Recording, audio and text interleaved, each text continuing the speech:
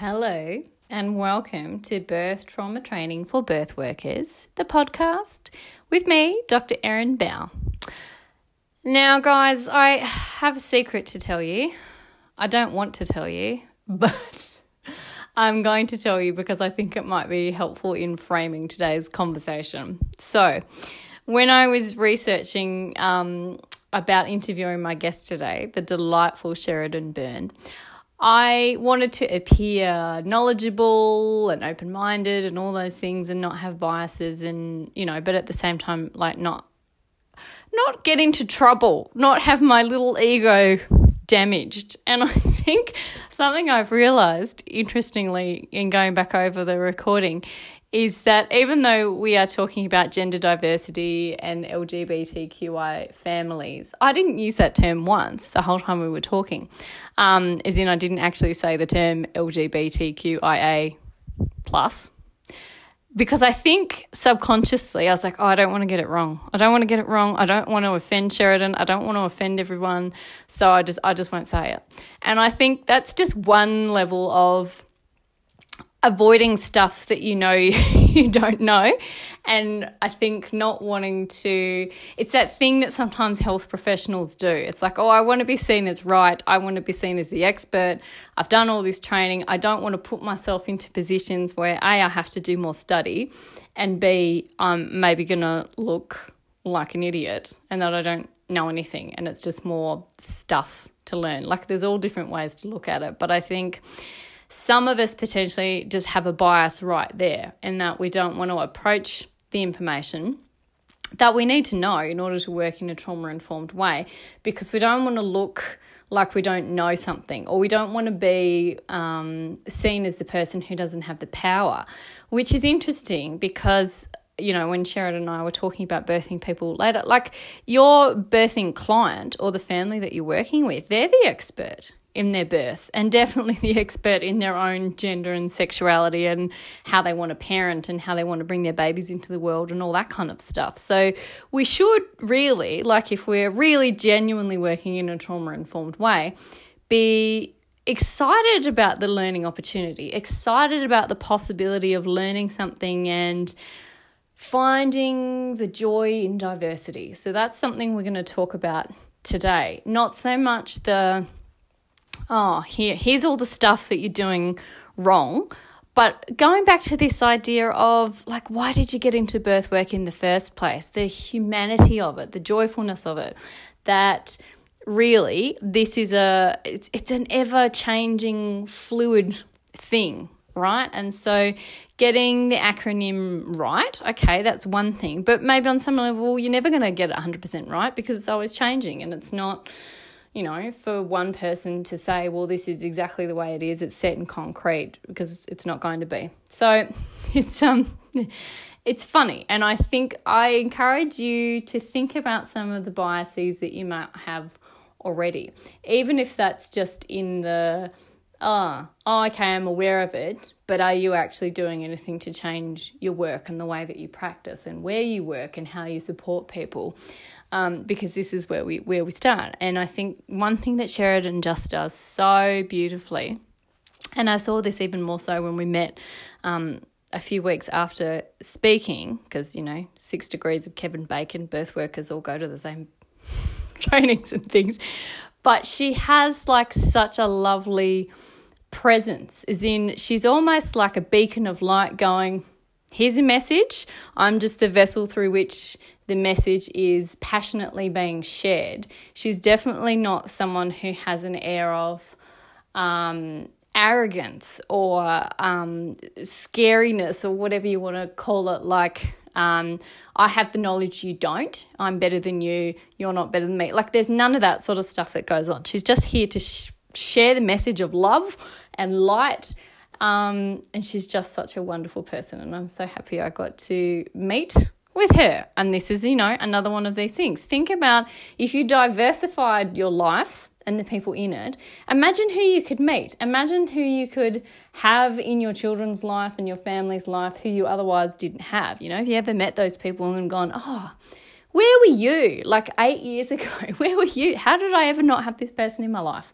So think about expanding when you listen to this rather than contracting. I don't want you to contract and feel small and feel unsafe and feel like you're being judged or wrapped over the knuckles. Expand your chest, expand your rib cage, and just be open to listening and opening to learning. That's my goal for you today. Hi, Sheridan. Thanks for joining me today. Hi, Erin. Thanks so much. I'm really, really happy to be here. Oh, this is such an exciting conversation to have, and one that's not happening anywhere near enough, I don't think. Yes. Yeah, Shall I tend to we? agree. Yeah, it's there's so much to say, and I think we're both in the same mindset of like this is just potentially going to be a little pebble in the water in terms of all the things we could talk about, but I guess it's a starting point. So, with that starting point, let's get into this idea of unconscious bias. What can you tell us about what you know, what you've observed about our unconscious biases towards birth and birthing people? And so specifically within the LGBTIQA plus communities? Yeah. Yeah, so I think there are many people, and I know you and I kind of talked about this earlier as well, about that people who are in professional capacities who know, they know what they're experts in their realm and hold a lot of expert knowledge and a lot of expertise. And therefore they'll hold like what we know as referent power. They hold that power because they have that knowledge. They tend to, and what I've observed and the stories that I hear coming back from people when I'm kind of debriefing with people or just hearing stories in the community as well, is that people will see themselves as holding knowledge and see themselves as being expert and will bring their biases and because they have an idea of who they are, they won't reflect on those biases. So they won't reflect on if they have judgment about certain people's lives or how people walk in the world or certain people's choices or even how people look or certain body types, certain levels of ability. I've seen all of that play out and heard so many stories about how that plays out, where the person who thinks they have all this knowledge and has all this referent power does not have the ability or hasn't been shown the benefits even in reflecting on where they might have bias or judgment and therefore projecting that onto people that they work with.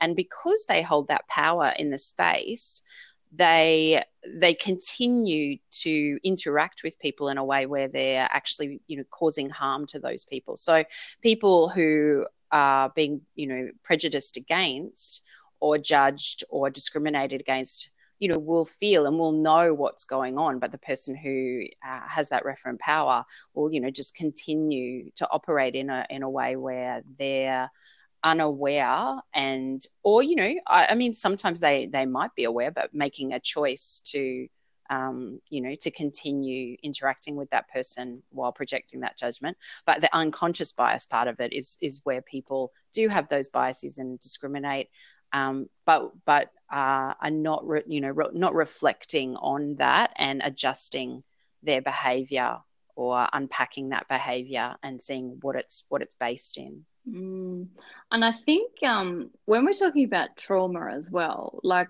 all those different levels of perceived power, as in who has the power, who doesn't, and that sense of locus of control and feeling out of control, there's so many different interplaying levels, layers, I suppose you could say, that come into play there.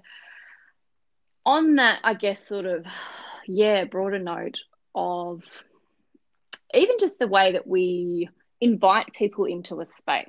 So say like inviting someone into the hospital space to birth. What are some things that you think potentially people are just not aware of, are not getting I don't want to say not getting right or wrong, because I definitely don't want to make this like a polarizing conversation about, well, this is right and this is wrong. But where are people missing the mark? I think people are missing the mark because well, in that they're not just meeting people where they're at, firstly, and also they're not making the person, they're not making the, I don't want to use the word client or patient, but the person coming for care, they're not making that person the expert. And that seems to be the power struggle that goes on. So anybody coming to you for care, no matter what profession you're in, if you're providing care for somebody, if the only way you can provide care that is accurate, efficient, on purpose, is if you actually make that person you're working with the expert in their world. They are the expert in their world. And so you need to be able to invite them in and do everything to make sure that very quickly they know that that's the way that you're going to provide care to them, that they are the expert in their world and you're there to hear who they are, to hear what it is that's going on for them and, you know, what are their hopes and dreams as well. And then only once you've heard who they are and allowed them to tell you, you know, all of who they are and all the intricacies that make up, you know, their experiences, then moving in and talking about how you can help them through that system or how you can provide a service to them. So really that seems to be the point that's missing, that there isn't that space. And I mean, I know a lot of people work in a system, like people who work in the hospitals are working very much in these tight time frames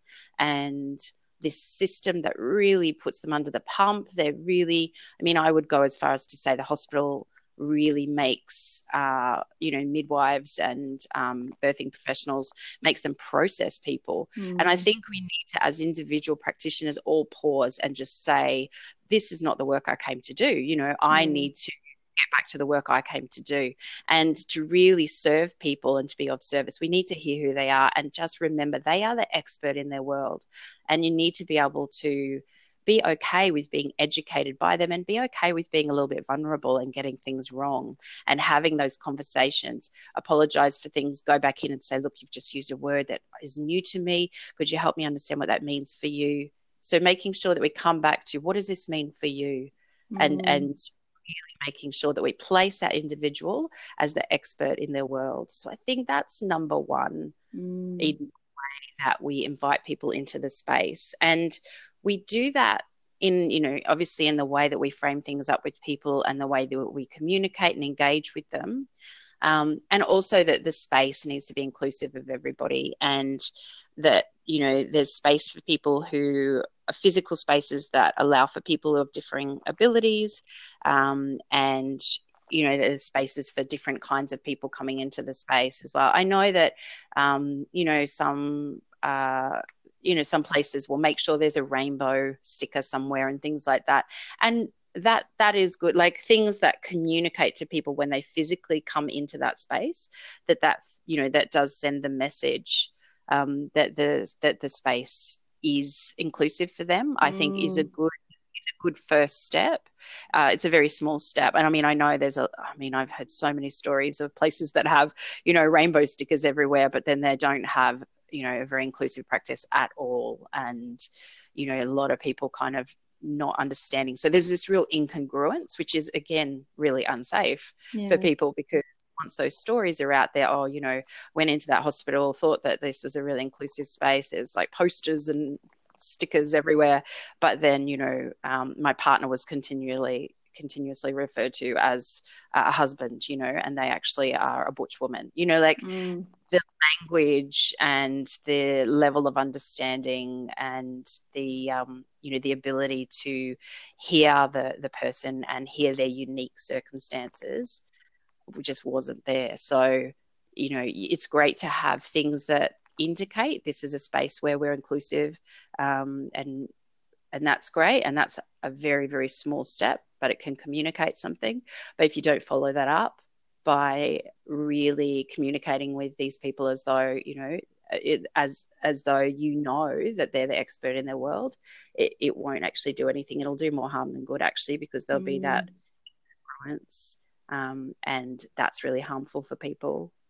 And I think on that note, would it be fair to say, like, I guess I'll chuck some phrases out that maybe people have heard of just to sort of get in the mindset of how it might feel putting yourself in the position of someone else, which we are so, like, we say that we do it, but how often do we forget? So people might have heard of, the phrase male gaze, and they might have heard of the phrase, what's another one? Like the colonial lens. Do we have, and I think I know what you're going to say, but do we have a hetero lens when it comes to birth? Yes. Yes. There's probably no other place, well, no other space that I've kind of worked within in my life where it is so entrenched in a hetero lens. There is, and we would say that there is hetero privilege in that as well. But the lens in birth is absolutely heteronormative. Yes, absolutely. And people know that, of course, because it's not just that, you don't experience that when you go into a hospital,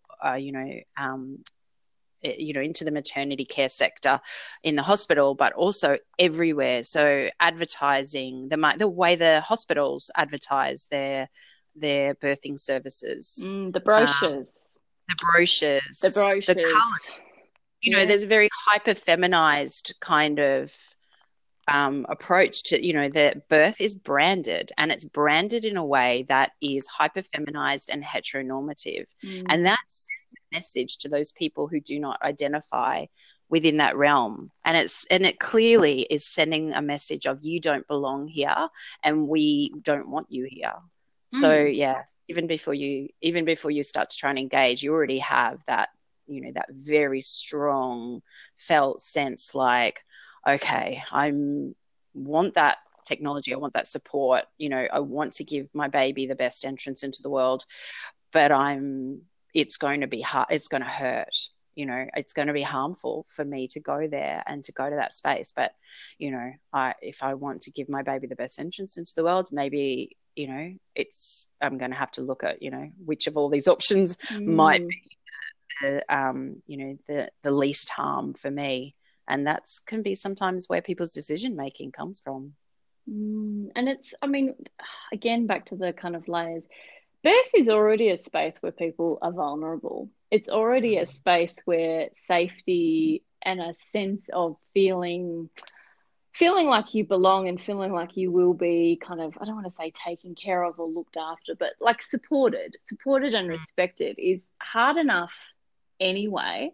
And then if you've got previous trauma, or you have the experience of maybe, the mixed messages, the cognitive dissonance that happens where, like you were talking about before, there's a rainbow sticker on the way in, but then like everything after that is not at all congruent with what I was hoping for. When you already feel vulnerable and you already feel unsafe, it just adds so many extra things to think about that I think potentially for someone like me to sit and be like, well, yep, I'm a heterosexual white woman, I haven't had to navigate the world so often in that, sense of having to go, oh, I don't identify with these brochures, I don't look like the woman on the poster, I don't, like all that kind of stuff that I think it's, as you say, it's not an intentional, like, I'm going around like not trying to think about other people and not trying to be inclusive and not caring.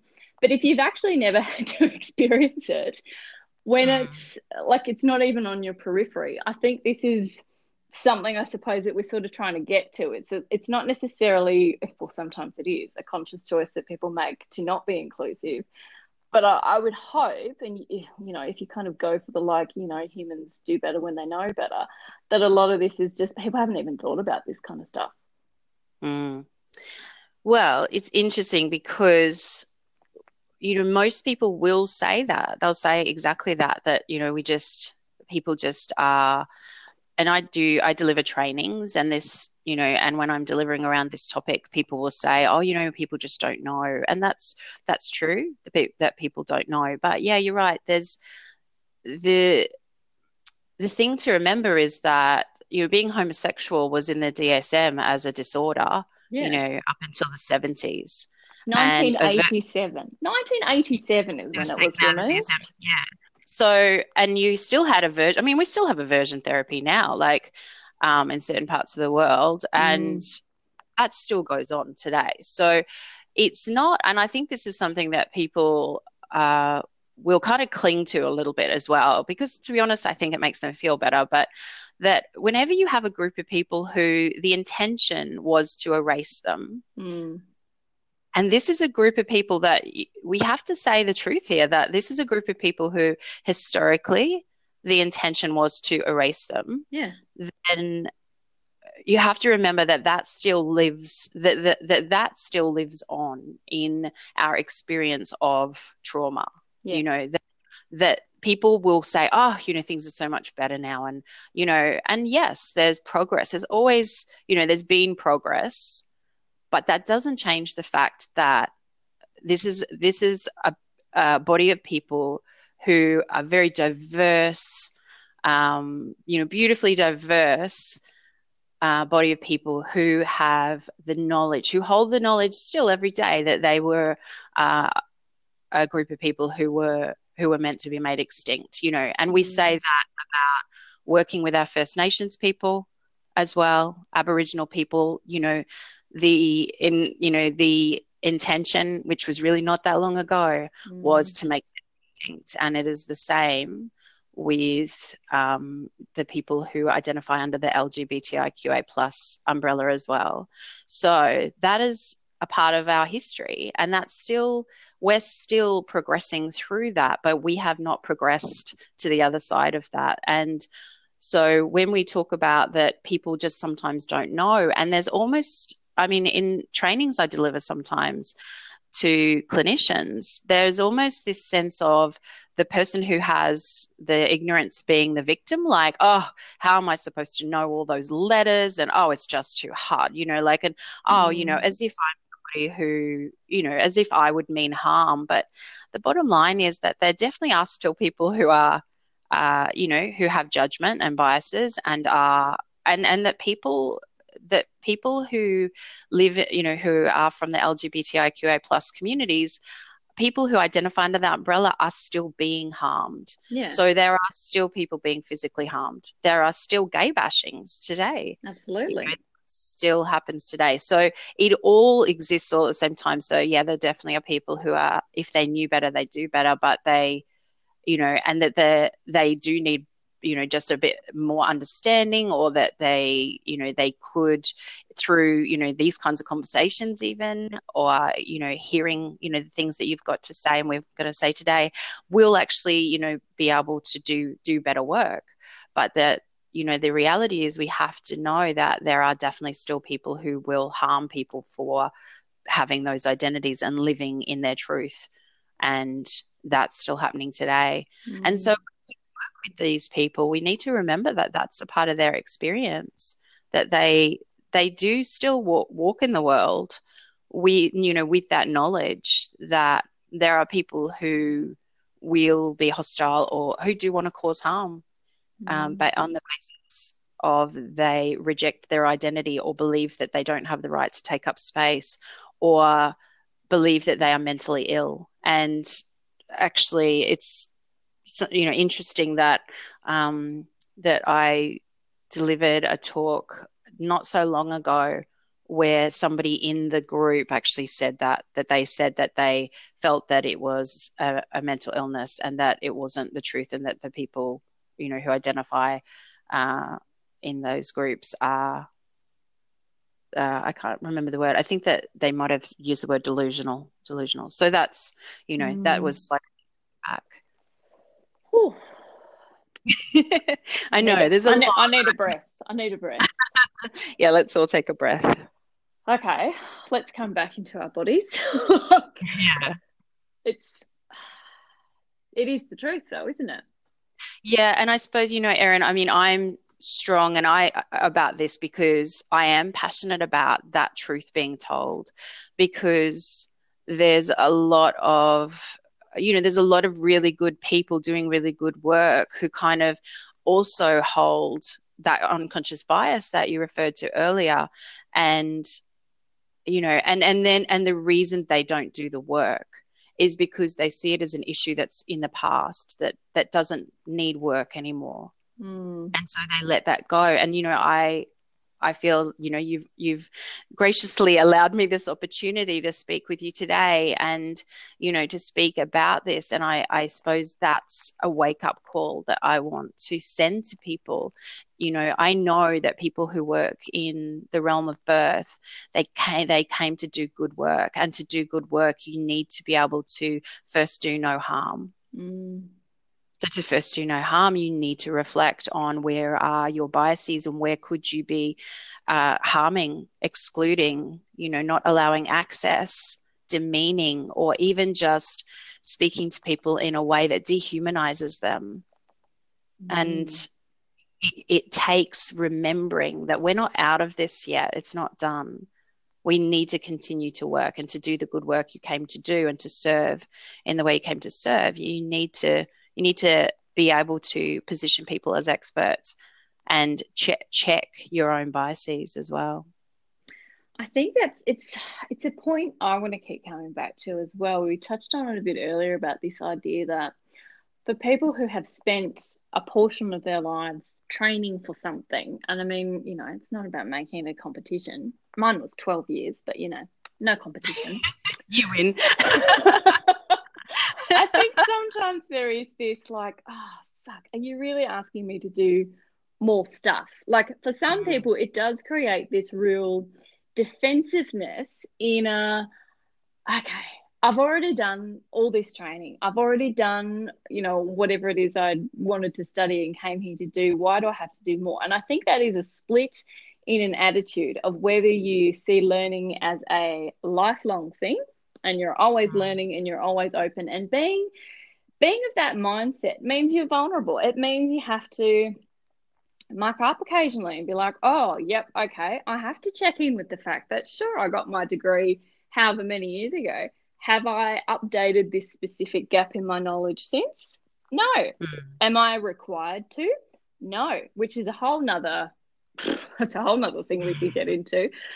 But I think letting some of that, what's ego, isn't it? Letting some of the ego down to be prepared to have someone say, that's not really the way that I want you to talk about that. That's not quite the right language, and not, I suppose, letting it be such a personal thing, as you say. Like it's something we can kind of sit here and go like, oh, wow, like that's egotistical to say. It's a bit hard for me to learn some acronyms. I mean, hello, health science is full of acronyms. For a start, I'll say everything is acronyms. So for a start, there's no escaping that. But that sense that sometimes people have who are maybe, and that's people who are vocal about it. Like that's someone who's willing to be vocal. There would be a lot of people who are silently saying, yeah, that's more work for me to do. That's like, do I really need to do this? And I think if we talk about it from a really, letting down the ego point of view of, we're never going to be done learning. There's no like, yep, you got your degree, that's it, you're done, off you go. Like it needs to be a continual process. And the conversation we're having about this now would be different 12 months, 18 months, 5 years from now. But it's not a conversation that we can go, okay, cool, we've ticked that off the list. Like we've covered that topic. Much like it is when you do your uni training anyway. It's like, oh, we'll do our 4-week module on this, right, done. Never come back to it ever again, unless you're the sort of person who really is self-reflective and is really self-aware. And I think if you are self-reflective and you are self-aware, it means you have to look at the parts of yourself and of your practice that make you feel uncomfortable. But the other thing in that too, Erin, is I think people need to remember why they came to the work. And usually once you do that, you kind of get back connected to the sense of joy, actually. Like you came to do the work because being a part of birth work was joyful, and there's pleasure, and there's this sense of excitement, and you're a part of the new humans coming into the world, and like there's so many like so many conversations I've had with people where I kind of ask them to come back to, whether it's in the birth world or whether it's, you know, other kinds of fields they're working in, ask them to come back to the values of, you know, the values that brought them to the work. And so many times they will talk about things like, well, actually, I came to this work because I'm driven by the value of equality or empowerment or access or, you know, equity or whatever. Like, these values actually sit really well within this idea that you are going to need to continually learn and grow. And I think what happens is, like, you come through these systems. So like you mentioned, doing university and ticking all those boxes, that does, most people will talk about that stuff feels like a chore. But when you come and, you know, and it will feel like burden and heavy and, yeah, like you called it, work. But when you come to working with people and you come back to the reasons you wanted to do this work, and then you remember that actually, yeah, you've come through that system and it is kind of oppressive, and it does feel like it depletes you, and it does feel like a lot of work, but that shouldn't be what it feels like when you're actually wanting to do your work and live your purpose and serve in a way that empowers or allows equity and access to people. It shouldn't be about that. Like, when you really get into the juice of working with diversity, and when you really get passionate about working with diverse people, this stuff is a joy. It's not really hard work. Like, that's the thing that I would love for people to take away, that this isn't something that makes you, you shouldn't have to feel like this is a burden to you. You came to work with people. If you work with people, then you're working with diversity. You can't kind of think about it being like a cookie cutter, production line. This is people. You wanted to work with people. You didn't go to be an accountant. You went to work with people and help people heal and help people to lead better lives and help people to live their dreams. And that requires you to get passionate about diversity if you want to work with people. And working with diversity and learning about people and understanding people will add value to your life. To have an expanded view of people gives you an expanded view of life. And you will be changed. Like, you will be you will be different because of that. It allows you more ways to see yourself as diverse. It expands your view of the world and what's possible for you. It's win-win. It's actually a beautiful process. When I talk to people about having a diversity framework, the first point I put on the whiteboard is joy. Like, get into the joy of diversity. This is the human race. This is the human experience. And remember why you came here. You came here to work with the human race, to work with humanity. This is what it is. This is what it's about.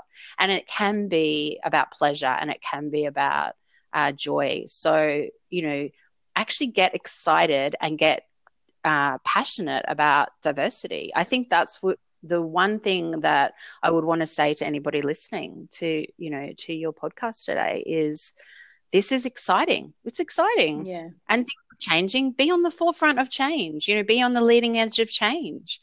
And expand, you may just expand your own kind of networks because of it. And then who might you inadvertently in your day-to-day world allow into your world that you might not have before? And what value could that add to you and your family, to your children, to the whole community? We want to be a more diverse community. It's, we can't continue to live in this way where we live in all these different silos, and we can't continue to be people who provide support and service and care to the community by saying, we are this group or this body of people who provides a service, and the community are out there, over there, like outside of us. We're all one, and so we need to remember that as well. So working with diversity and learning about who people are and allowing them to be experts in their world. If you're working with somebody, like a client or a patient or whatever word you use, if you're working with a person who identifies in with diverse labels, you're going to be working, I promise you'll also be working beside somebody who identifies with some diverse label as well. that probably you would benefit from understanding them as well. So it's not just the people we work, you know, that we serve, it's also the people that walk alongside us that we work with, and who might you become, and who might you connect with, and what more joy can you have in your world? That's the kind of thing that I think we need to be thinking of when we're thinking about this topic. Oh, I love hearing you talk about all of that. And the passion is just oozing out of your pores. Well, it's pretty hot today, so there is that. There's a lot of oozing, yeah. It's beautiful though, because I love the way you bring it back to like just a really, that makes sense, like a humanistic approach that really, again, if we take back to the idea of trauma and safety, something that, you know, is a big killer of fear is joy, is warmth, is love, is compassion, Yes. and making a space feel welcoming as much as you possibly can, just because that's what any of us want, right? Exactly. Yeah. We need to continue to have a humanistic approach, and we need to continue to be human, and we need to, you know, remember that the people that we're working with, you know, need to be able to educate us on what that means for them.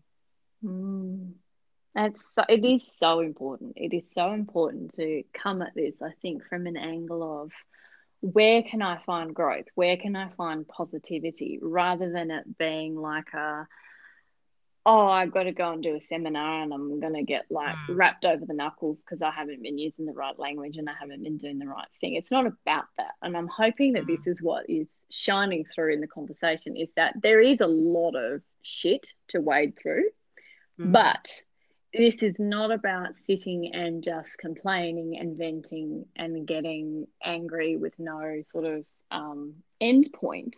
The end point is the bit that we came back to, that we should go back to originally, which is, as you say, what is birth about? Birth is about growth and joy and warmth and excitement and all of that stuff. It just makes good sense, doesn't it?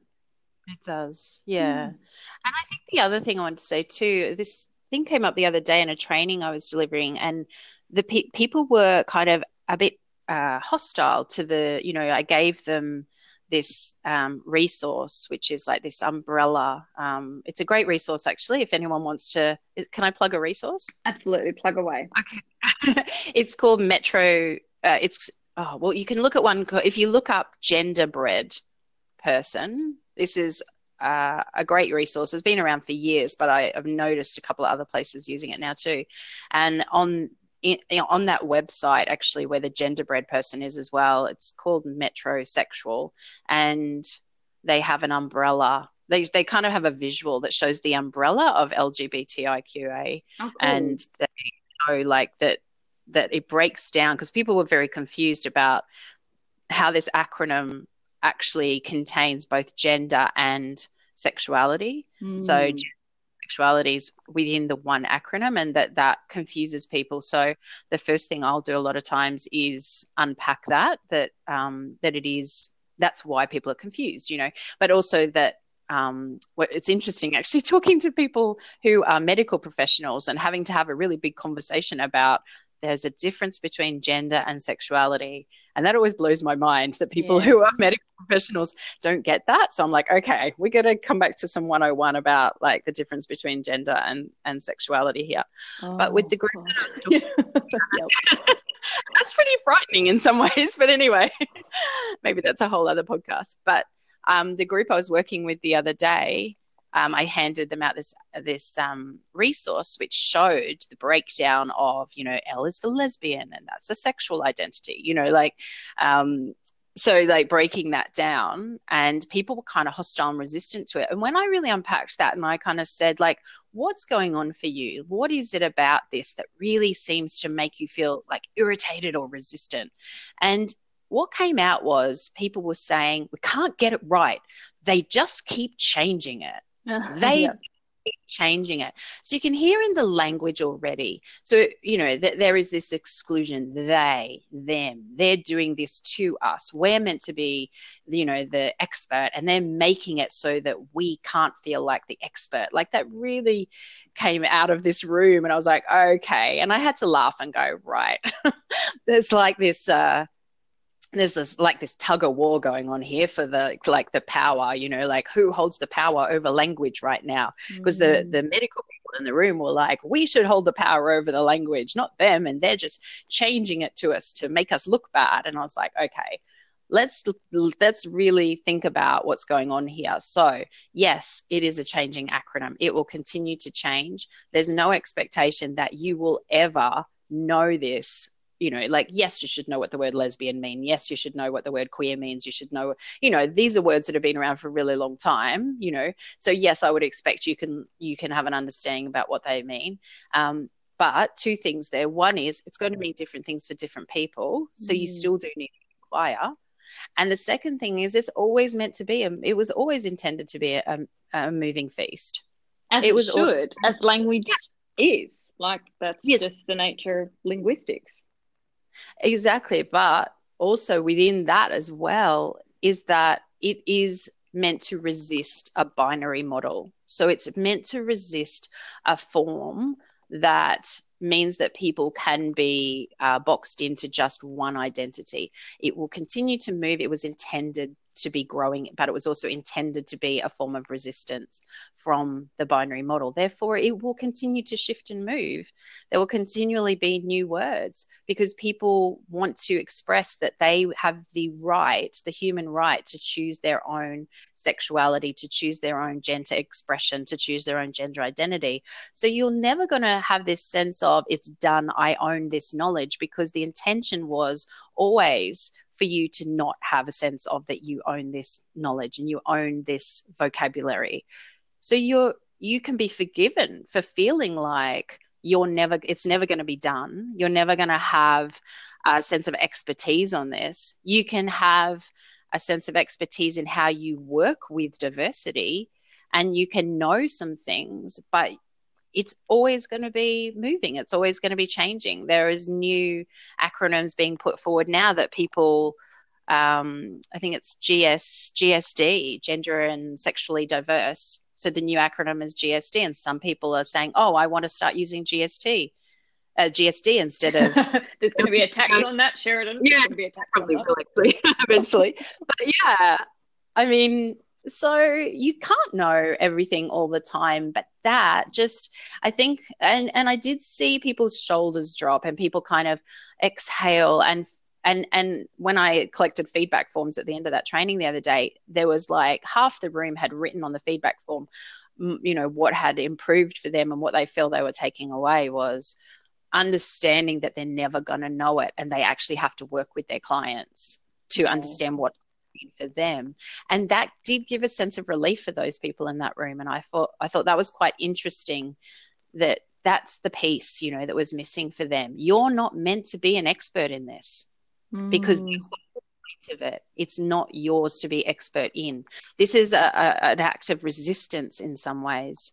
You're not meant to feel like an expert in it. So just get with that. Like, just get joy in that. Just be like, wow, I'm going to learn something every day. And in fact, I would say to people, when you are working with people and, either they've made you aware that they, that their gender or sexuality is identified in anything other than cis or heteronormativity, say to them, oh, I'm really excited to learn more about diversity. I want to make sure I ask the right questions. Can you help me understand? I'm really excited to learn who you are. Like, even just that, like, imagine getting excited about working with the people that you've come to serve and letting them know that you're up for learning.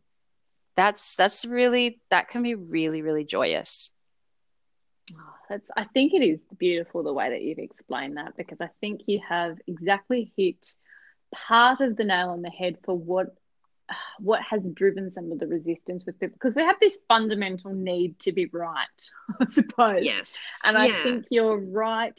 See, there you go. You're right in saying that there is a lot of, I don't know if it's fear, it's resistance of sorts, as you were talking about, with the, if I get it wrong, are people going to think I'm anti-gay or that I'm not making an effort? And I think having that conversation around that, it's not about getting it right. It's not your job to get it right. It's not even about being right. It's just about being open, right? Yeah.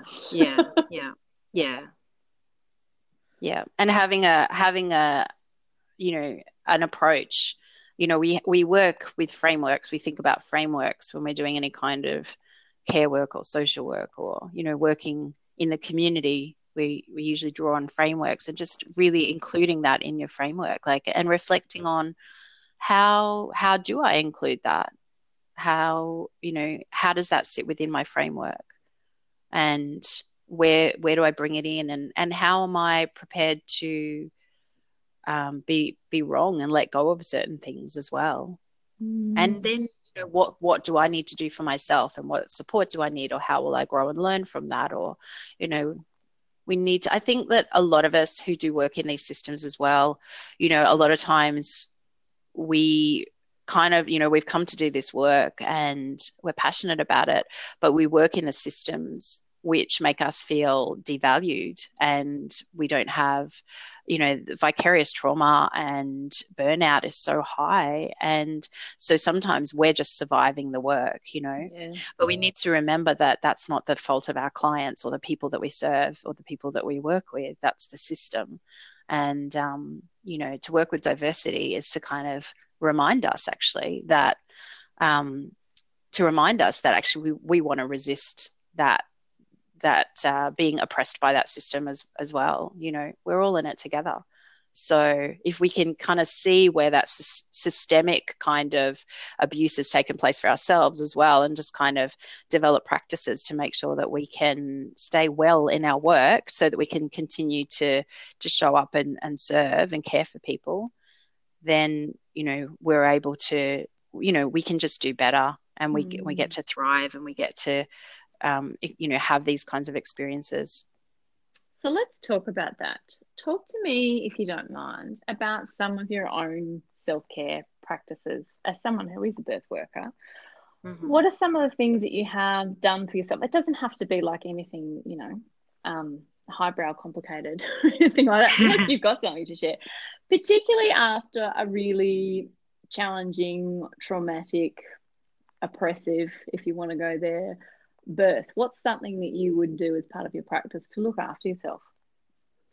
Well, apart from just the physical support, because a lot of times I'll need to sleep for a long time, and because I do a lot of different work, I kind of don't always have the opportunity. Like I might be booked in to deliver something, and I've come back from a birth and I haven't slept, so I've had that, which is not always ideal, but I have to, as soon as I can, make sure I get really good sleep, and come back to good eating and good sleeping, to just bring my body back to, the kind of state that it needs to be.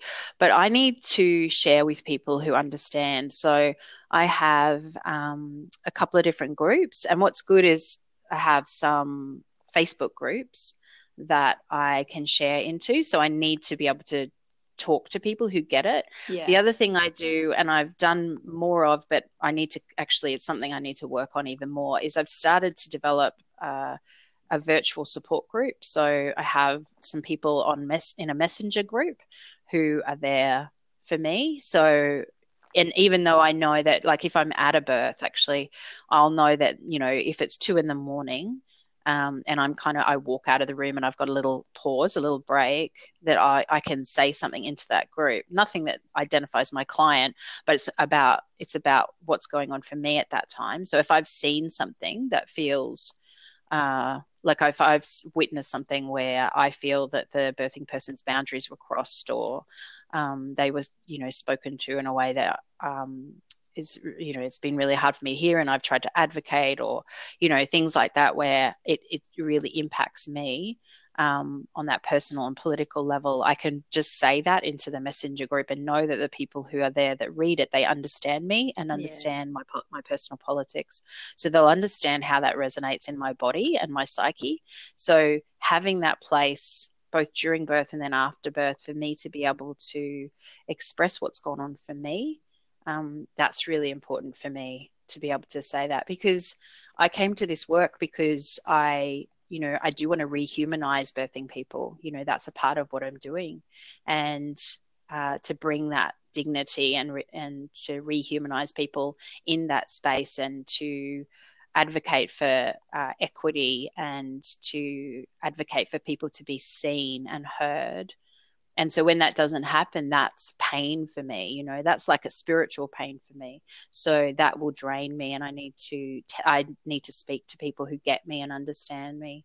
And that's a big part of the way that I care for myself, is that I need to be seen and heard as well. So the groups that I communicate in and get support from, mostly it's about me being able to say, here's what happened, this is why it hurts, I want better, and it's not here yet, and that hurts me. And just to know that that's a safe space for me to be able to debrief in that way is probably the biggest thing that I do.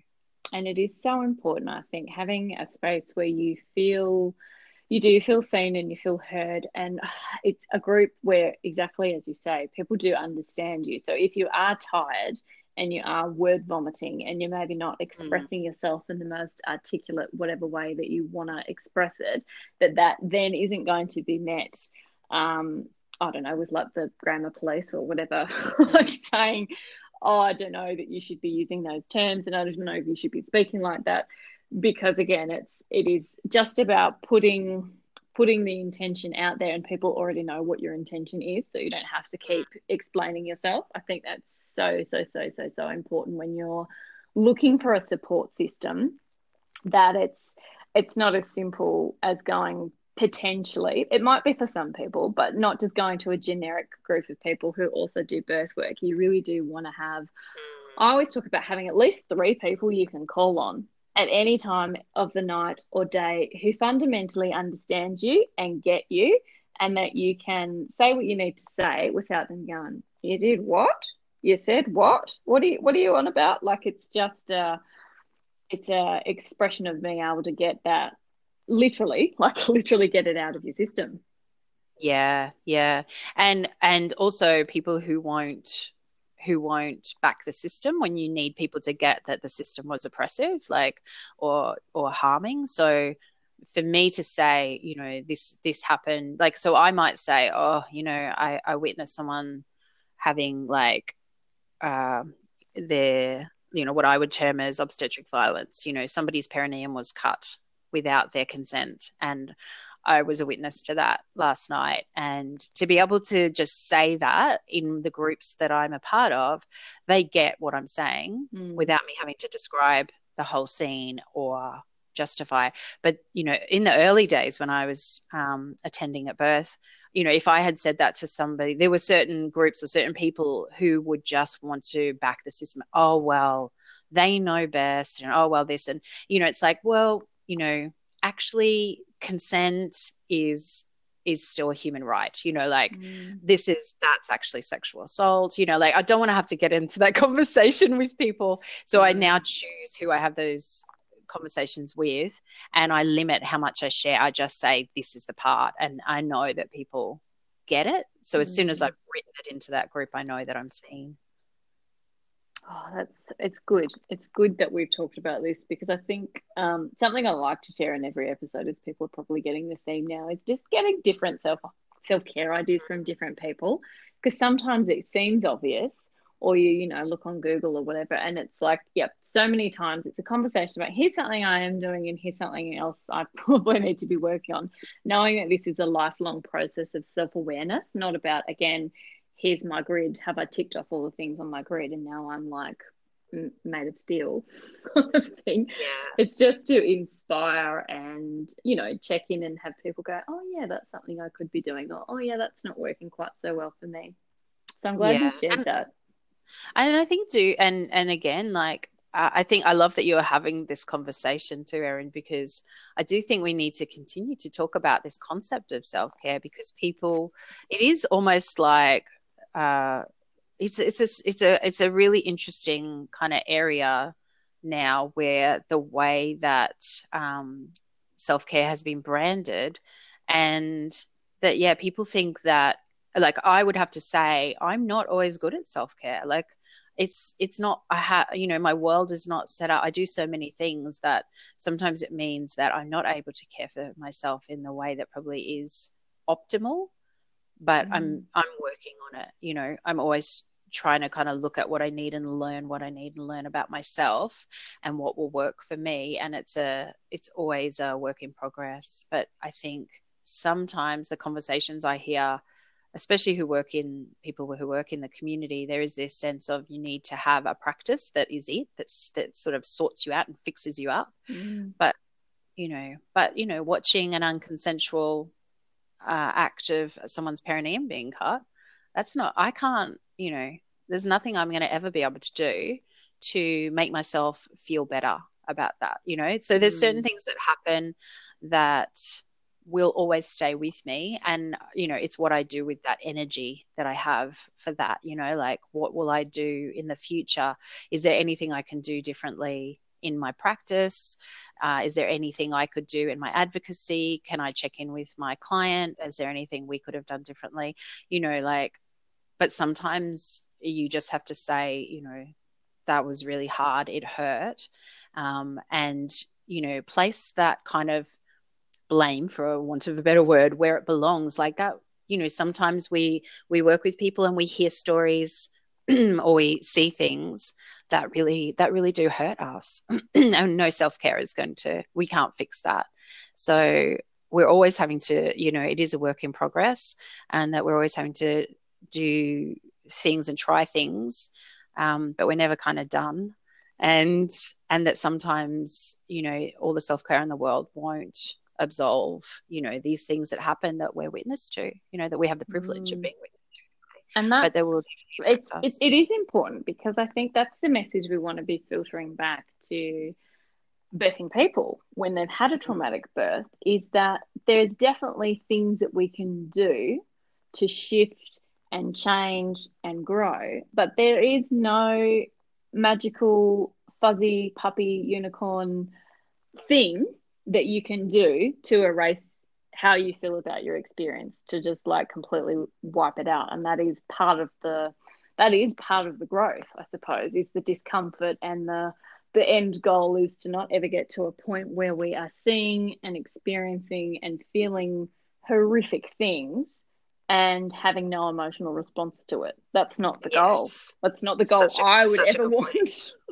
Yes, that's it. Yeah, exactly. Yeah, I think that's a really good point. Yeah, we are, when we become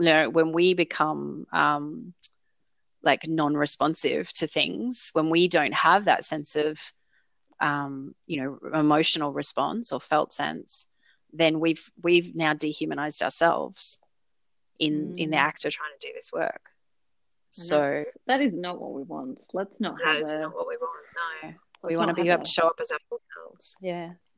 Is there something that you're reading, listening to, watching that other birth workers might find interesting, useful, inspiring?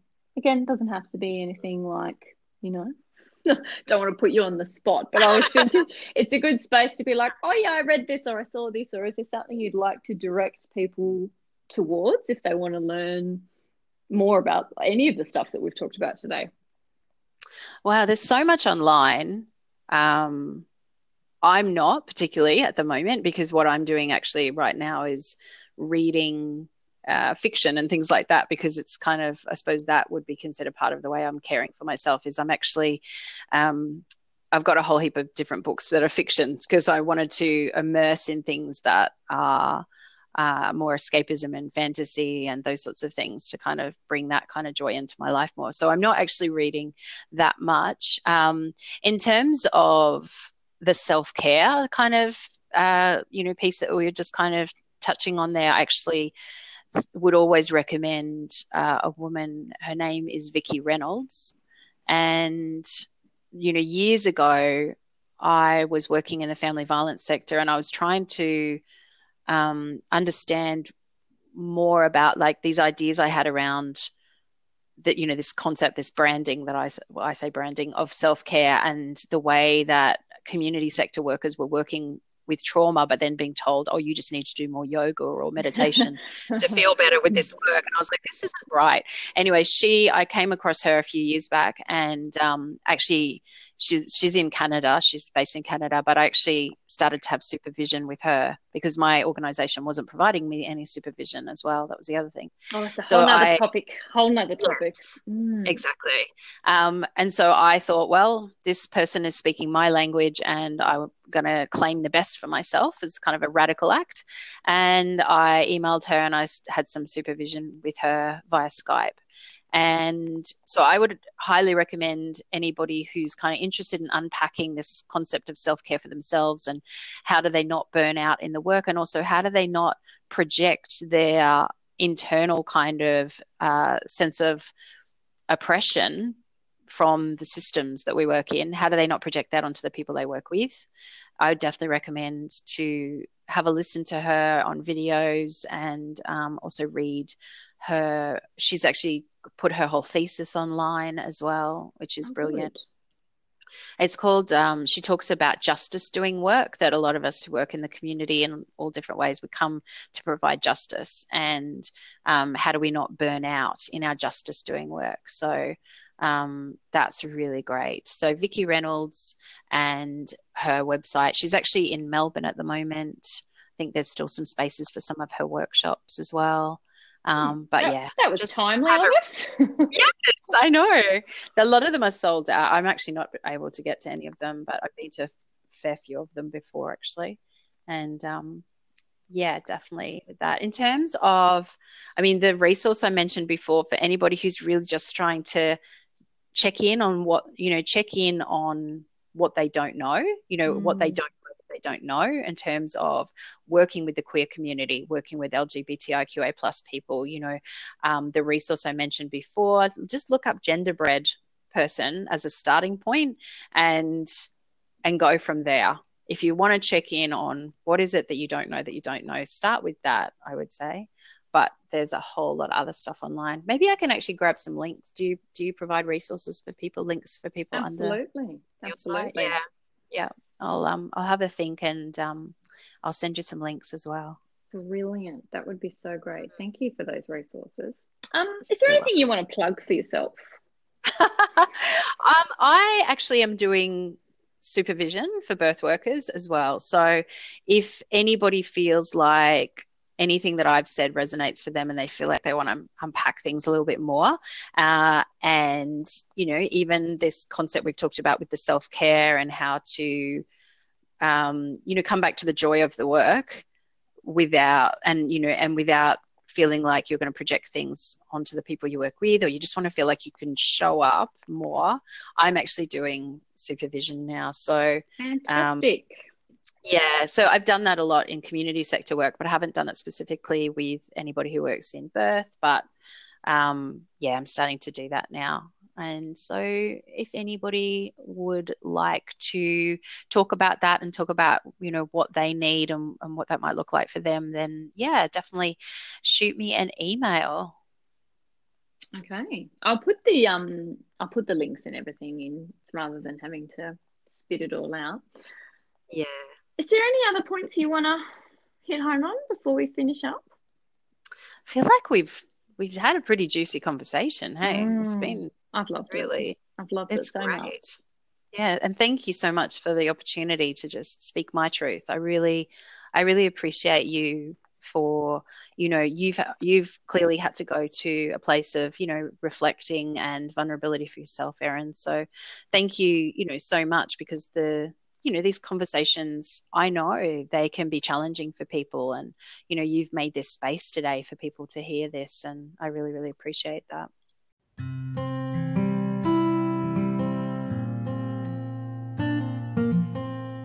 So it's funny, just as I've been finishing up the editing for this podcast episode, these massive, like there's 20 of them, crew, flock, tribe, posse, whatever you want to call them, of black cockatoos have just been like flying overhead, screeching and making like this amazing racket, which you would think initially like, oh, that's kind of an inconvenience, I'm going to have to stop, it's getting in my way. But I think what a greater example to just sit back and look at the joyfulness of, oh, okay, that's something a bit unexpected. And I'm kind of hoping that's a bit of the theme of today's episode, something that maybe you've sort of had on the periphery of like, oh yeah, all right, I know about this kind of, you know, gender and diversity sort of stuff, but then do you really? And do you maybe need to do a little bit more work on it and go back to this idea that learning is lifelong, and to fully support and care for people, we need to practice in a trauma-informed way. And that includes thinking about trauma from all angles. So if you felt a bit unsettled by some of this, that's not necessarily a bad thing, and you're not necessarily going to be alone in that. I think it is just about sitting with it and realising, all right, what do I need to do next? Has it brought up some unconscious, subconscious biases that you didn't know you had around being an expert and wanting to be right and all that kind of stuff? Has it made you feel isolated if you're a birth worker who's identifying with some of the stuff that we've been talking about and realising that you don't actually have a lot of support in your life? So whatever it is, I guess the thing is, sit with it, let the uncomfortable feelings just sit and accept that they're there, and then do something with it, whether that be get some mentoring, get some supervision, get some support, do some reading, go to a workshop, whatever it might be, that is going to enhance and expand your life and make, you know, working with people even more joyful. The resources that Sheridan mentioned will be on my website, drerin.com.au. And again, don't forget you can find out all about the progress of this online birth trauma training for birth workers course, again, on the website. There's links to the Facebook group as well, I think. Other than that, enjoy the rest of your week.